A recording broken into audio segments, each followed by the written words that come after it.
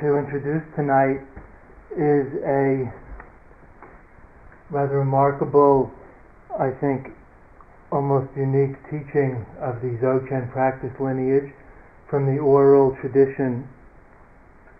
Therefore, it's called rather colloquially the Four Great Flops. I'm translating Namshak, Nampa-shi, the Four Great Flops, or leaving it as it is. The Four Great leaving it as it is.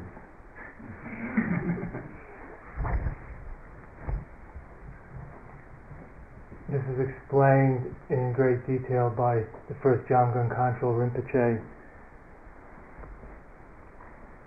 one of the lineage masters that revived Tibetan non-sectarian Buddhism in Tibet 150 years ago.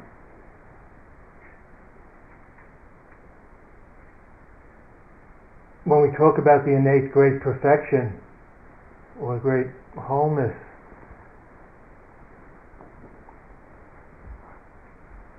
and letting go, leaving it as it is, being rather than doing, the atmosphere can get a little rarefied, a little theoretical.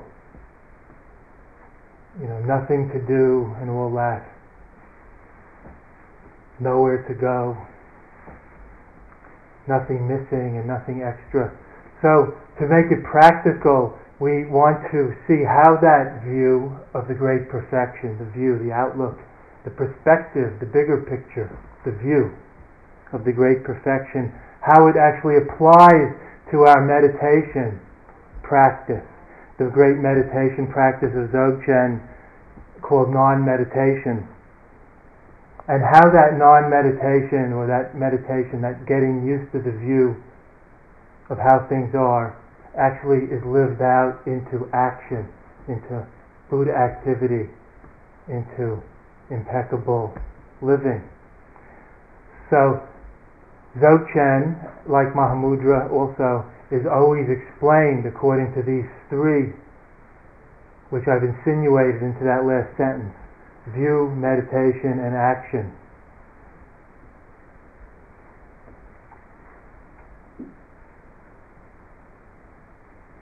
The view of how things actually are, truth, things as they are, the great perfection. The meditation of non-meditation, pure being, innate wakefulness, luminous awareness, and action, impeccable, selfless Buddha activity, or spontaneous action. So to practice according to this view, meditation, action, it's explained that we practice by leaving things as they are. The Four Great Flops, or as Kala Rinpoche used to call it, the Four Great Rangboks, natural flow. This almost sounds a little Taoist, doesn't it? Like Lao Tzu's famous doctrine of Wu Wei, sometimes translated as non-action, but probably more accurately beyond action and beyond inaction. No willful striving, natural flow. In Tibetan we call this Chadra, free from activity or beyond movement. It doesn't mean stillness, it means beyond movement, beyond the dichotomy of effort and non-effort, action and inaction, movement and stillness. It includes both. Bringing together heaven and earth, bringing together the infinite and the finite. So we practice this with the great natural flow, the three Rangbobs Kala Rinpoche talks about, or also can translate that as naturally settling, leaving it as it is, or the four flops, as we call it in Dzogchen, just to make it a little more pungent. The four great flops, the Namshak Shi. Meditate. Let's see if I can remember them even. There's so much to remember in Buddhism. All the simplicity can make you crazy. Who said what and when and why and how to translate it. what you should do. No, stop there. The view, like the open sky, infinite space, without center, like ego center, without periphery, without limits. The meditation, like a mountain, imperturbable, no matter what grows on it, no matter what weather falls on it. And the action, like the waves in the ocean. The waves of the ocean, though the ocean never leaves its primordial bed. And the result is the great perfection, inherent freedom of being, Dzogchen. So the view, again, like the infinite sky, without center or periphery, limits. The meditation of non-meditation, imperturbable, unshakable, like a mountain. And the action, ever rolling yet ever unmoved, like the ocean. Oceanic, boundless bodhisattva activity. So you're never bored, don't worry. Even in nirvana you won't be bored. And the result, the great perfection. So this is practiced by the great leaving it as it is, these four letting goes, or the four great flops. Like the sky, which is totally unrestrained, totally allowing everything. Like the mountain, totally at rest, centered. Like the ocean, which never leaves, no matter how it moves. Never leaves its bed. And the result, or the fruit, the great perfection. So, my teacher, by the way, I'm reading from a book here that my teacher Nyosho Kempo Rinpoche and Lama Surya wrote. You can get it from Snowline Publications in America, probably here too. The introductory poem by Gendun Rinpoche, who lived in Dordan, master of Karmapa's monastery and 3-year retreats there. Gendun Rinpoche. As an introduction to this book, he wrote this poem for us. He wrote it in Tibetan, he sang it in Tibetan as a spontaneous song of enlightenment, a doha, we call it in Sanskrit, a Vajra song, like Milarepa's songs and so on. This particular song, to explain the natural great perfection, which is the title of this book, is called Free and Easy, a spontaneous Vajra song. I wanted to translate it Take It Easy, but I got shot down by my collaborators. This is Take It Easy is Surya Das's way, but this is Free and Easy.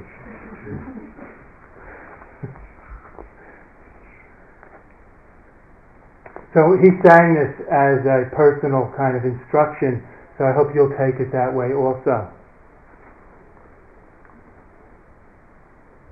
Happiness cannot be found through great effort and willpower, but is already present and available in openness, relaxation, and letting go. Don't strain yourself. There is nothing to do or undo. Whatever momentarily arises in the body-mind has no real ultimate lasting import, has little reality whatsoever, but is impermanent, insubstantial, totally relative. Why identify with these momentary appearances? Why become attached to them and identifying with them, passing judgment upon mere appearances and upon oneself? Far better to simply let the entire spectacle occur on its own, without interfering, springing up and falling back like waves in the sea, without changing or trying to manipulate anything. And notice how everything magically vanishes and reappears, appears and disappears, magically. again and again, time without end. Only our searching for happiness prevents us from seeing it. It's like a vivid rainbow which you pursue but can never quite catch, or a dog chasing its own tail. Although peace and happiness don't exist anywhere as actual entities, they are always available and accompany you every instant. Don't be deceived by momentary positive and negative circumstances, by good and bad experiences, which are like today's ephemeral weather, like rainbows and clouds and mist in the infinite sky. Wanting to grasp the ungraspable, you exhaust yourselves in vain. Yet as soon as you open and relax this tight fist of grasping, infinite space is there, as if in your own hands. Sky is there, open, inviting, and comfy. Loose translation.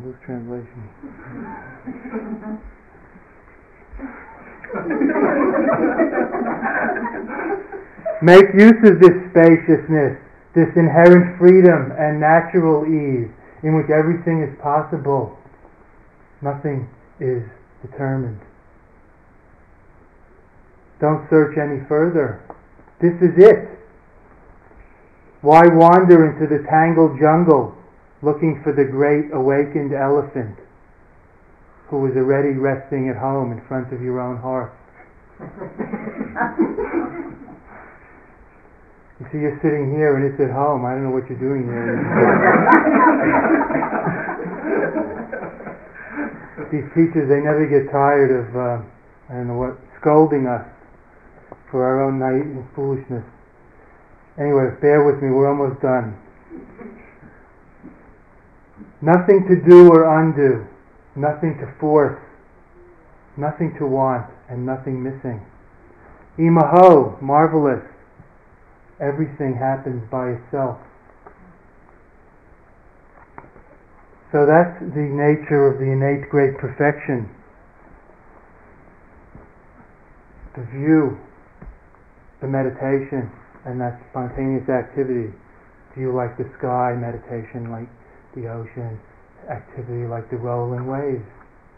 And the result of all that being the great perfection, which is not really produced as a result at all, but which is where we're all coming from, which is the ground, the fundament, the basis,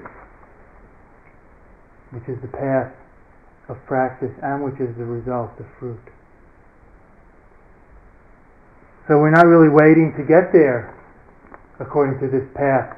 We're practicing, we're exercising our natural rights, as it were, our inherent freedom of being, our birthright, our Buddha nature. Not fighting for it, not waiting to get it from someone, or Buddha, or Guru, or something.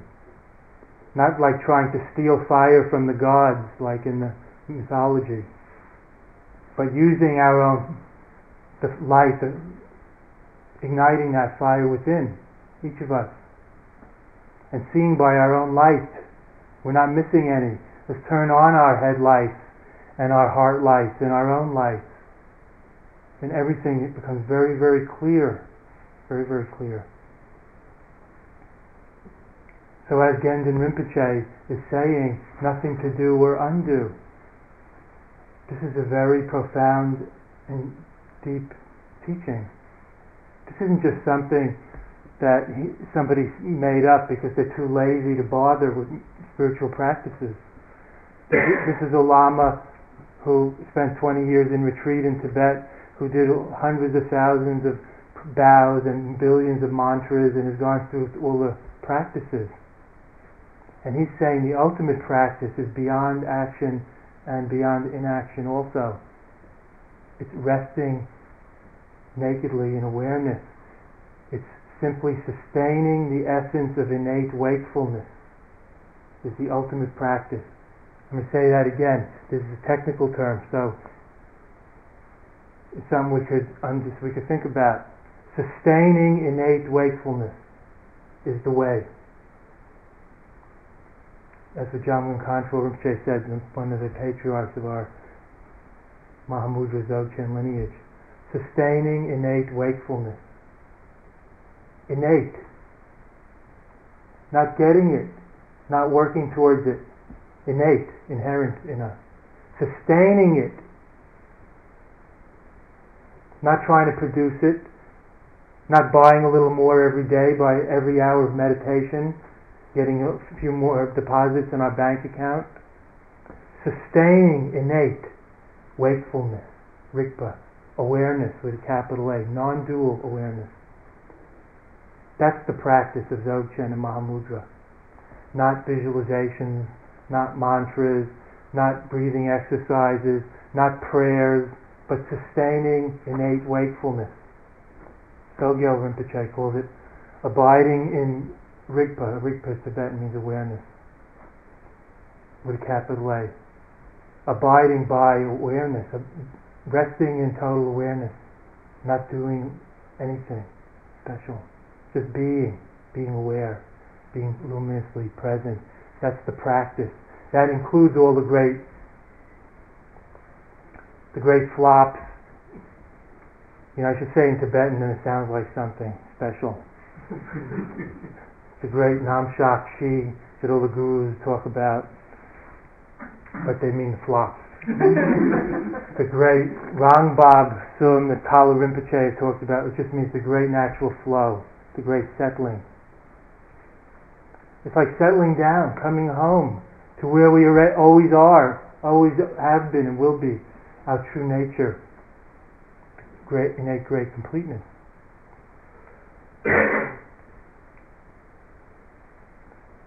The turn of the century Dzogchen master Patrul Rinpoche, also known in our lineage as the enlightened vagabond. He was a great yogi, master, writer, and poet. In fact, you can read his book. It's The Words of My Perfect Teacher by Patrul Rinpoche. Very wonderful, interesting book you can find in bookstores these days, explaining all about the Nyingma school and practices of Dzogchen, etc. Patrul Rinpoche. The Words of My Perfect Master. He said, and this is one of his famous, what we call pith instructions or essential sayings, he said, beyond action and beyond inaction, the sublime Dharma is realized. Beyond action and also beyond inaction. Beyond both action and inaction, the sublime Dharma is accomplished or realized. So I think that puts some perspective on our efforts and is an exhortation towards appropriate effort, effortless effort. The passion for awakening, not just striving to achieve something and become somebody, but the passion to awaken, to realize things as they are, truth. Not just ambition or striving to become somebody or something, but the passion, the interest factor to realize things as they are.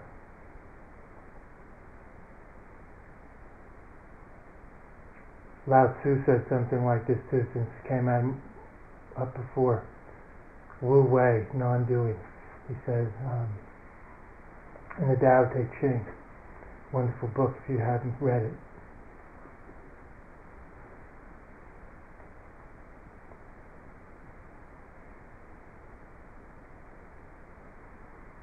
The universe is sacred. How can you improve it? If you tamper with it, you ruin it. The Master does things thoroughly and lets go. Whatever happens, happens. It's kind of a tantric revelation, actually, celebrating the sacredness of everything. The whole universe is sacred. How can you think you can improve it?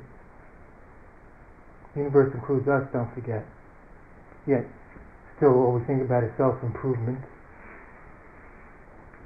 foolish us. The universe is sacred. How can you improve it? If you tamper with it, you ruin it. The master does the best you can, or does things thoroughly and lets go. Whatever happens, happens.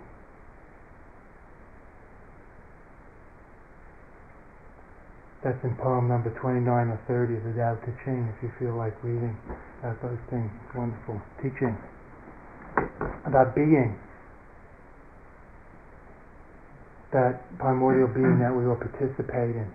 More fundamental then, closer upstream to the source than all of our forms of doing, achieving, obtaining, having, and becoming.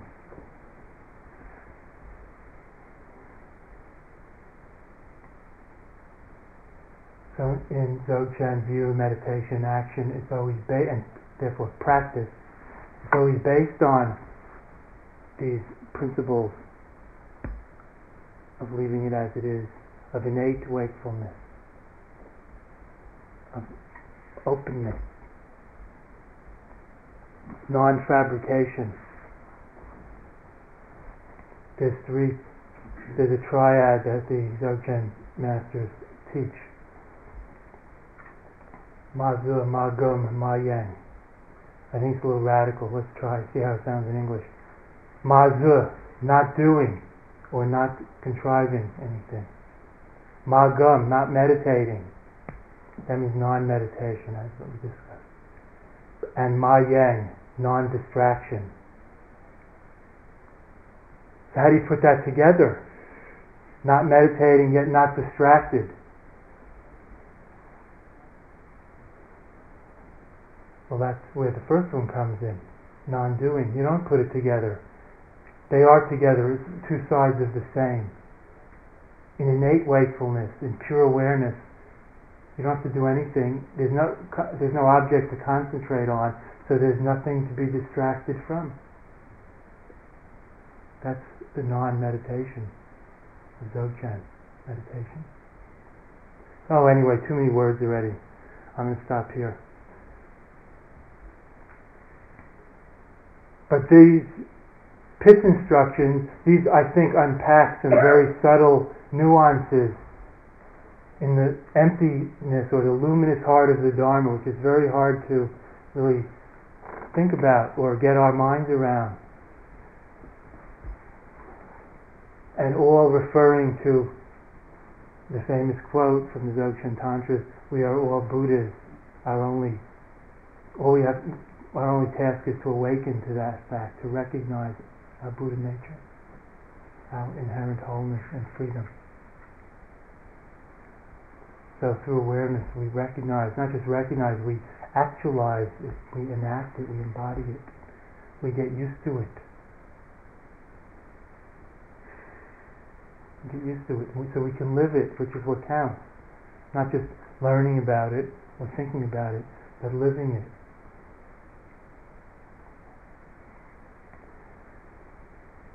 So that's all I want to say tonight. Any questions? Please feel free. Yes, in the back there. Did you sell your house yet? I've woken up as well. Something strikes me about from what you're saying. I relate it to my own efforts, of course, but there's a sort of paradox. I feel there's a sort of paradox in it, for me anyway, trying not to try. Yes. Right. So don't try so hard. No. Not to try. Okay. So don't try hard. It's not that result in a sort of fatalism. No, we don't have to overthink all this. And last night we talked about this a little, and I think in conclusion we decided that you really are inspired to seek and to do something. So why not just do it? Why tie yourself up in knots? Just get on with it.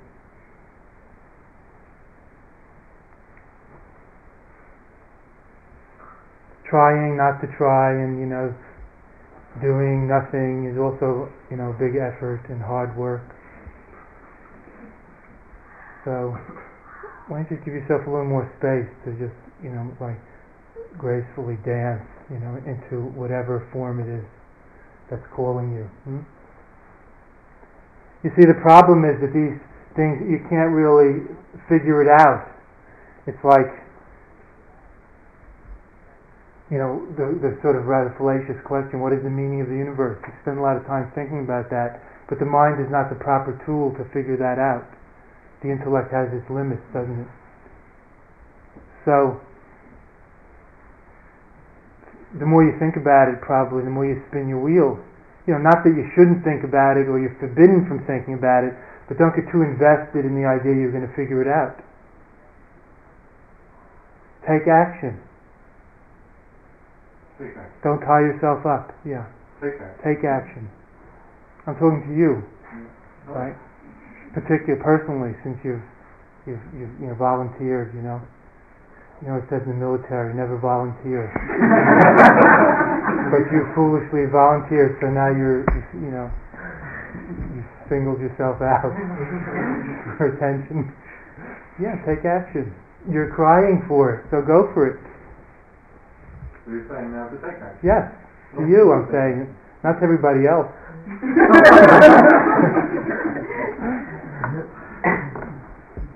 You're crying for it, so do it. I'll do it. Good. Thank you. Yes? Yeah, I'm foolish too. Isn't it a Who isn't? twofold way in my experience? I first have to open the channels and then it flows freely. Or I have to learn a formula that is doing, but then it comes together by itself. Isn't it like I have to do something first and then Yes, it happens? right. It's like using concepts to go beyond concepts. Like we come and we try to meditate or do something that's a little fabricated in order to actually realize freedom. So it's like is it homeopathic medicine? You get a little bit of what's ailing you, which brings out your own health cure. Something like that. So the Dharma is like that. It's like it's kind of poisonous. You don't want to take too much of it, just a little, so it brings out your own natural, healthy Buddha nature. So you finally get sick of taking all these medicines and vitamins and wheatgrass and olive oil, and you can just live on sunlight and food and love and air, like a normal animal should.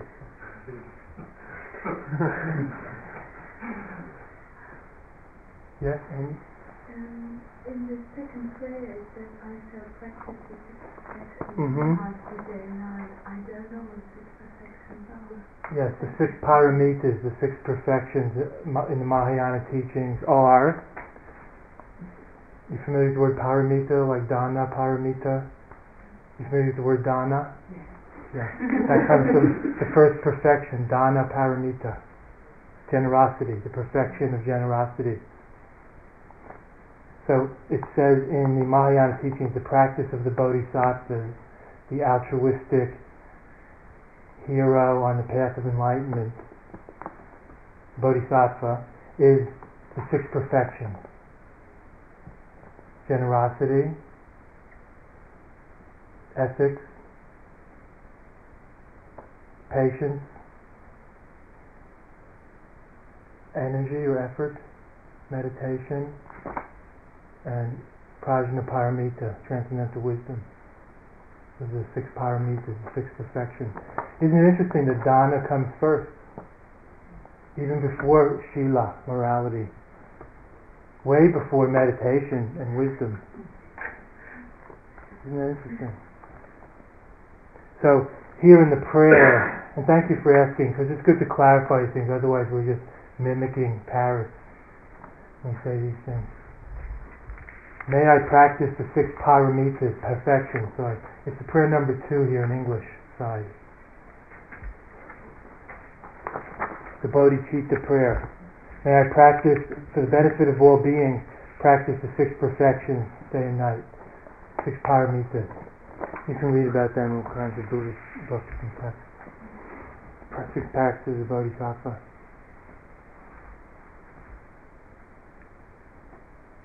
Small question.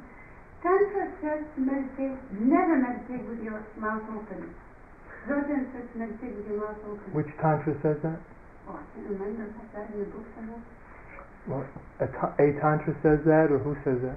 Oh, I It's a book about tantrums. Never do it with your mouth open. Well, never is a long time.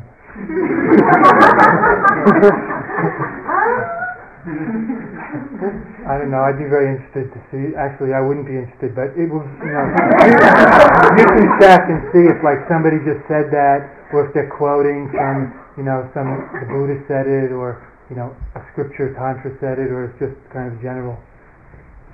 I mean, you can hear all kinds of things. Like you have to sit in a full lotus. You can't sit in a chair, of course, but they didn't have any. And other things. Where you have to do it on a deer skin. Have tantric, whatever. You hear a lot of things, especially in books. Books are like newspapers,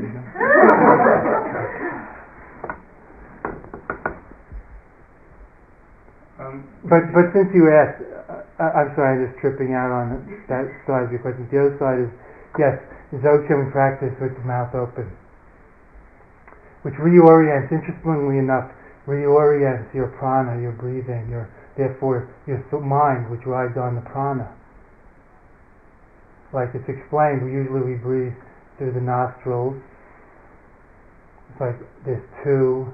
This is a very simple-minded definition, excuse me, but it's from some book. The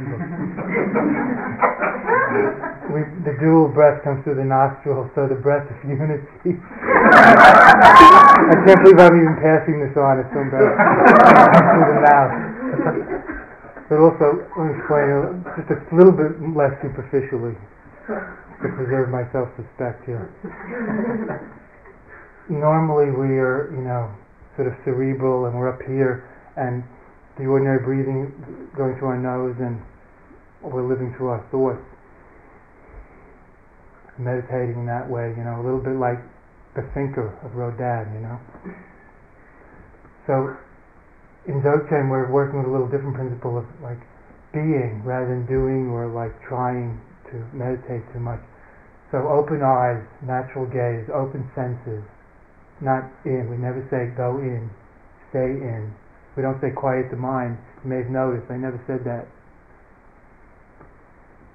because quiet and noise are just two sides of the same thing. So eyes open and mouth open. If you sit with your mouth open, you might have an interesting experience. It's like a little gaga, and that might take you out of your usual frame of reference, which is, I'm sure, very rational and analytical and totally precise. So more into the little gaga kind of holistic, intuitive. Very deep.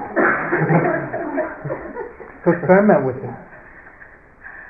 Of course, I'm not saying that's the only way to meditate, but it's just how Dzogchen happens to be taught. Eyes open. Of course, you have to keep your ears open also, and your nose open, your mouth open, and your throat and posture. And you heard me say this when I got it. And your chest and your breath open, and your attitude open, your heart and mind totally open. Open the total sphere of luminous awareness, not just living from the kind of the periscope here, the conning tower, the cerebrum here. So that's why the Dzogchen patriarch, the real enlightened founder of Dzogchen practice, Tibet, Longchenpa, you can read his books, there are many. Longchenpa says, the six senses left in their natural state is the practice of the great perfection. The six senses, of course, mind is the sixth. The six senses left in their natural state is the way of the great perfection, Dzogchen. So that's a particularity of Dzogchen practice. Not closing the eyes, not looking inside, not quieting the mind, but it's natural, very integrative, something we can do in our daily life very naturally. I think it's very integrative. And that's Tantra, that's the meaning of Tantra, actually. Integrated, non-dual, woven into our daily life every moment. Not just when we close our eyes and have a quiet mind, but aware every moment. Yes. I guess it doesn't matter too much if the teachings contradict themselves anyway, because we're supposed to take the bits we like and try them out and choose when it works for us. Yes? And you chose George. Yes. What teachings are you thinking about contradicting themselves? Well, the example you gave was the mouth open to the shut, and you just try it both ways and see which works for you. Right. Yeah, or eyes open and shut, or whatever. Or hands like this, or hands like this. That's why I was wondering what you were saying about contradicting. Because most of the teachings are really complementary. It's just like looking at different facets of the same thing, you know. Like, practice like your hair is on fire. Seems to be exhorting you to great effort, right? An spiritual urgency. And on the other hand, nothing to do or undo. Leave it as it is.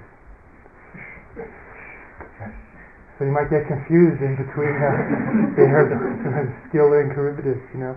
But we don't have to decide one or the other. Can we hold both and understand its balance? The middle way is called in Buddhism. Maybe you've heard that. Find the middle way.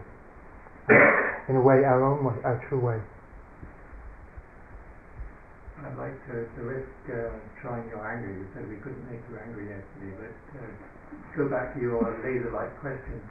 Because I think it seems a dumb and stupid question. I mean, it is. Totally who else can it be that's experiencing this? It's not Jack or Jill, it has to be me. Right. So it seems so simple. So why ask the question? Is it simple? I mean, it is simple, but is that all? So let's play the game. So when you ask the question, you say it's me. Yeah. So what is me? Is it your body?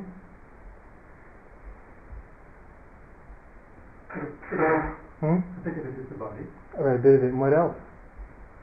Consciousness. And what else, if anything? I mean, we're just trying to look in. It's called self-inquiry to know the nature of the mind. What else? I mean, is there anything? Feelings. What else? Apart from that. Okay. So, but one can speculate. Some people would say their aura, their chakras, or I don't know what. I mean, we can speculate. So this is a way of stripping ourselves bare and seeing what's what. You might say your eternal soul. You might any number of things, right? So if we look into this, you said like consciousness and feelings. So where is this consciousness?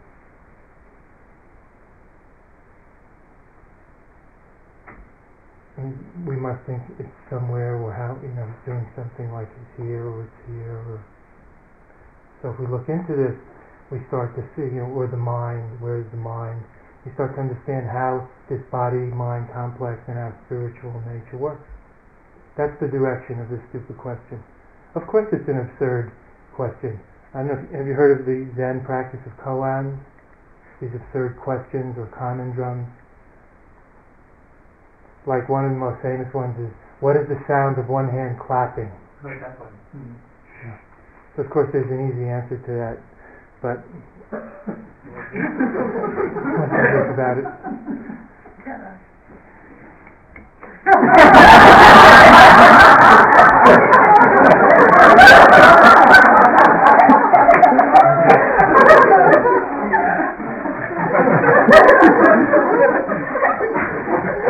But it's not the answer that counts, it's more like the question. It's supposed to be a mind breaker. It breaks down dualism. It's about duality.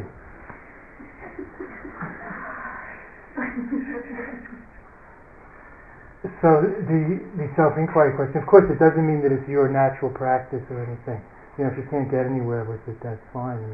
It's just one of the tools that tries to poke into, kind of deflate, pry under the rock that's sort of weighing us down or whatever.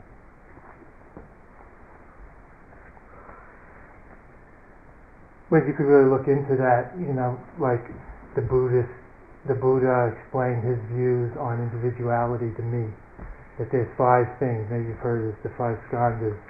There's the form, the feelings, the perceptions, the volitions, and the consciousness. He said that's what comprises me, individual. So if you look into yourself, you might have some other ideas. Check it out, see, what's going on. So it's a good framework for self-inquiry and investigation, to know ourselves better. That's all. It's no big deal. Also, all of these things, like I was joking before, it's like they're little poisons, they're concepts. The whole Dharma is made up, really. There's a Zen teaching. Let me put it this way. Thus have I heard. Some Buddhist teachers. The Buddha said, I never said anything. Everyone heard what they needed to hear. So that's where there's this huge plethora, variety of different styles of teaching for the different, quote, styles of being, different capacities and inclinations and aspirations, different kind of growth. And some of it makes sense to us at different times and some doesn't.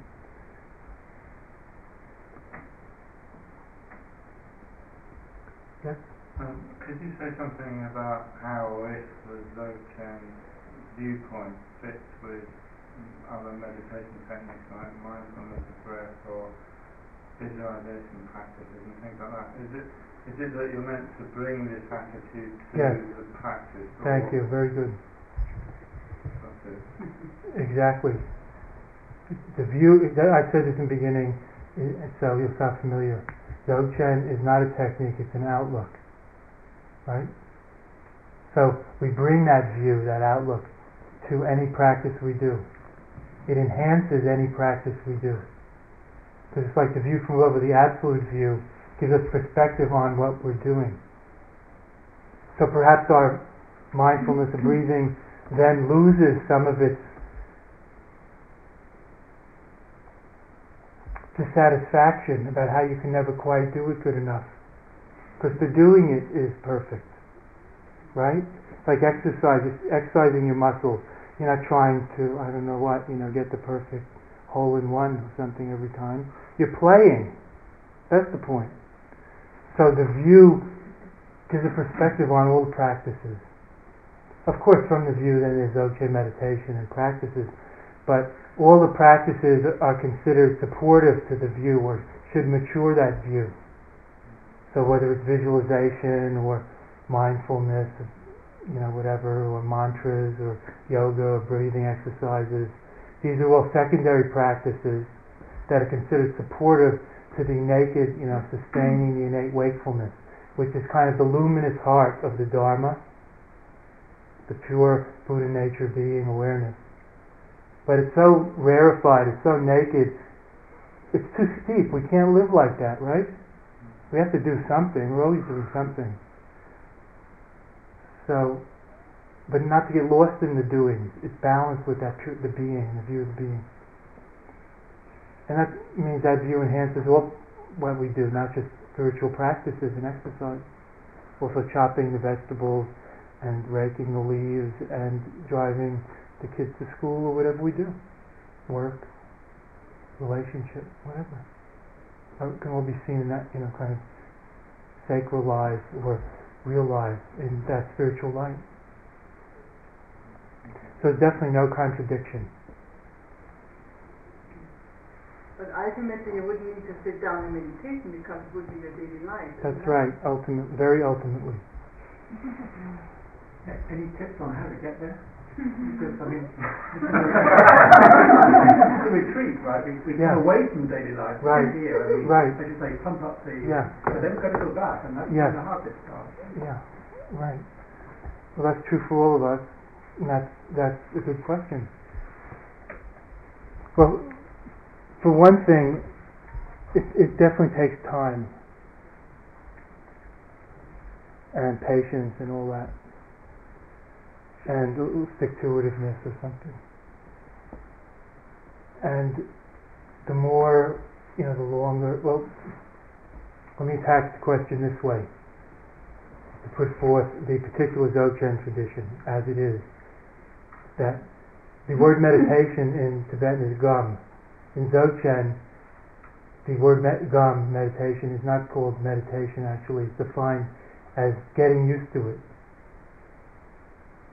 So it's not something we just sit down to do. It's not something we cross our legs and close our eyes to do.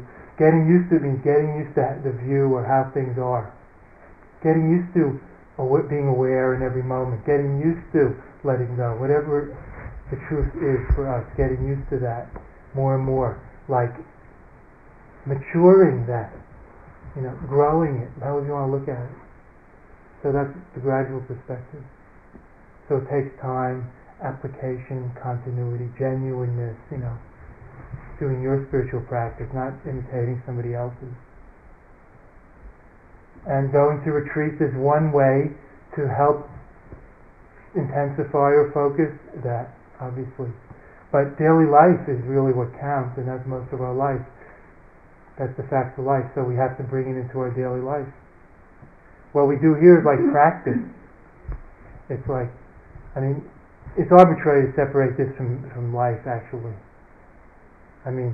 This is daily life too, We're all doing what we usually do every day, with some exceptions, eating, sleeping, breathing, and shitting, and metabolizing, and talking, or not, we're human beings here also, in a house. And this is daily life. The walls around this so-called monastery are not very high, let's face it. So, this is just a little kind of microclimate or microcosm of daily life. But of course it's a special environment, it's a little fabricated that we put together to do this intensely. And the challenge is when we're alone and when we go home, whatever, in workplace, family, in the street, whatever, how to integrate it with daily life. So we try to introduce the awareness component, which we can use anywhere, not just the special components, like being silent together, closing your eyes, chanting to Buddha, but the awareness that we can integrate in every moment, sitting or walking or standing. To talk about humility and pride and whether they're opposites. I should never talk about that subject. It's embarrassing.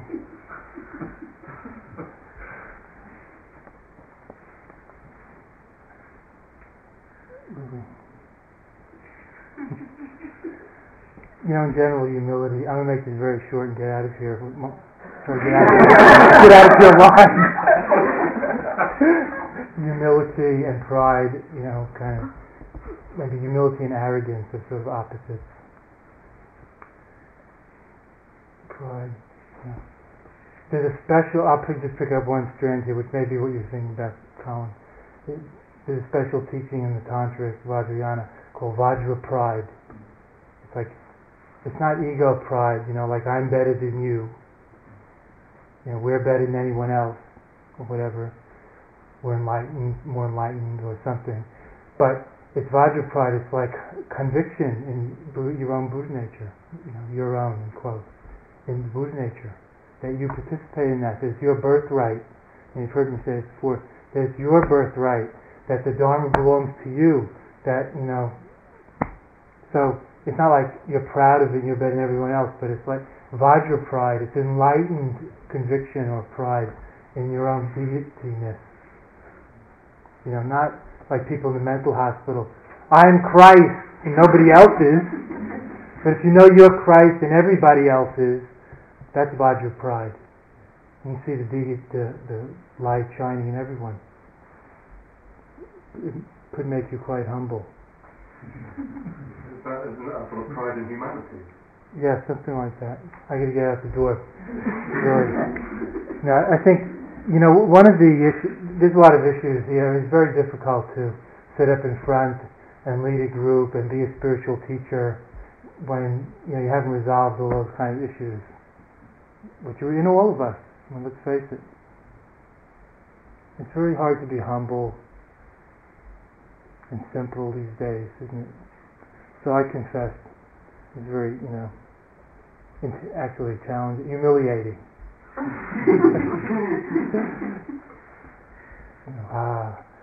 Dzogchen,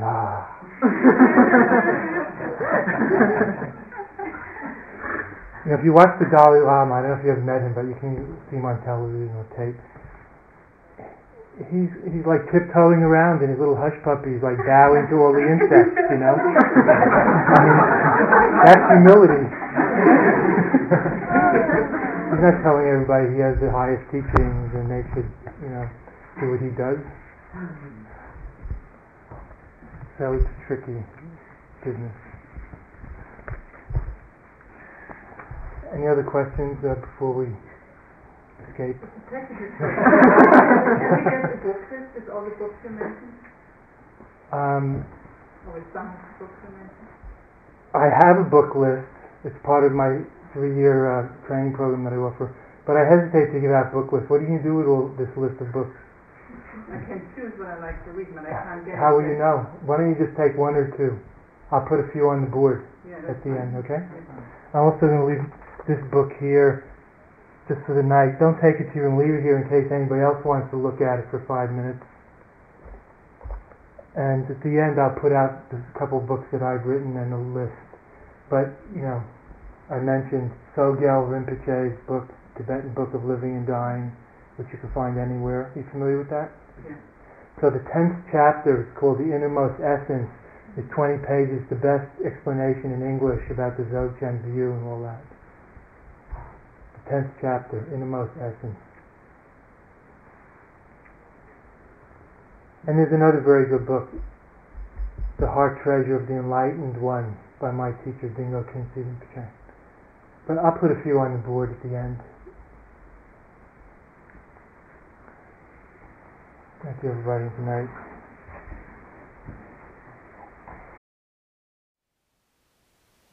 Thank you for listening. To learn how you can support the teachers and Dharma Seed, please visit dharmaseed.org/donate.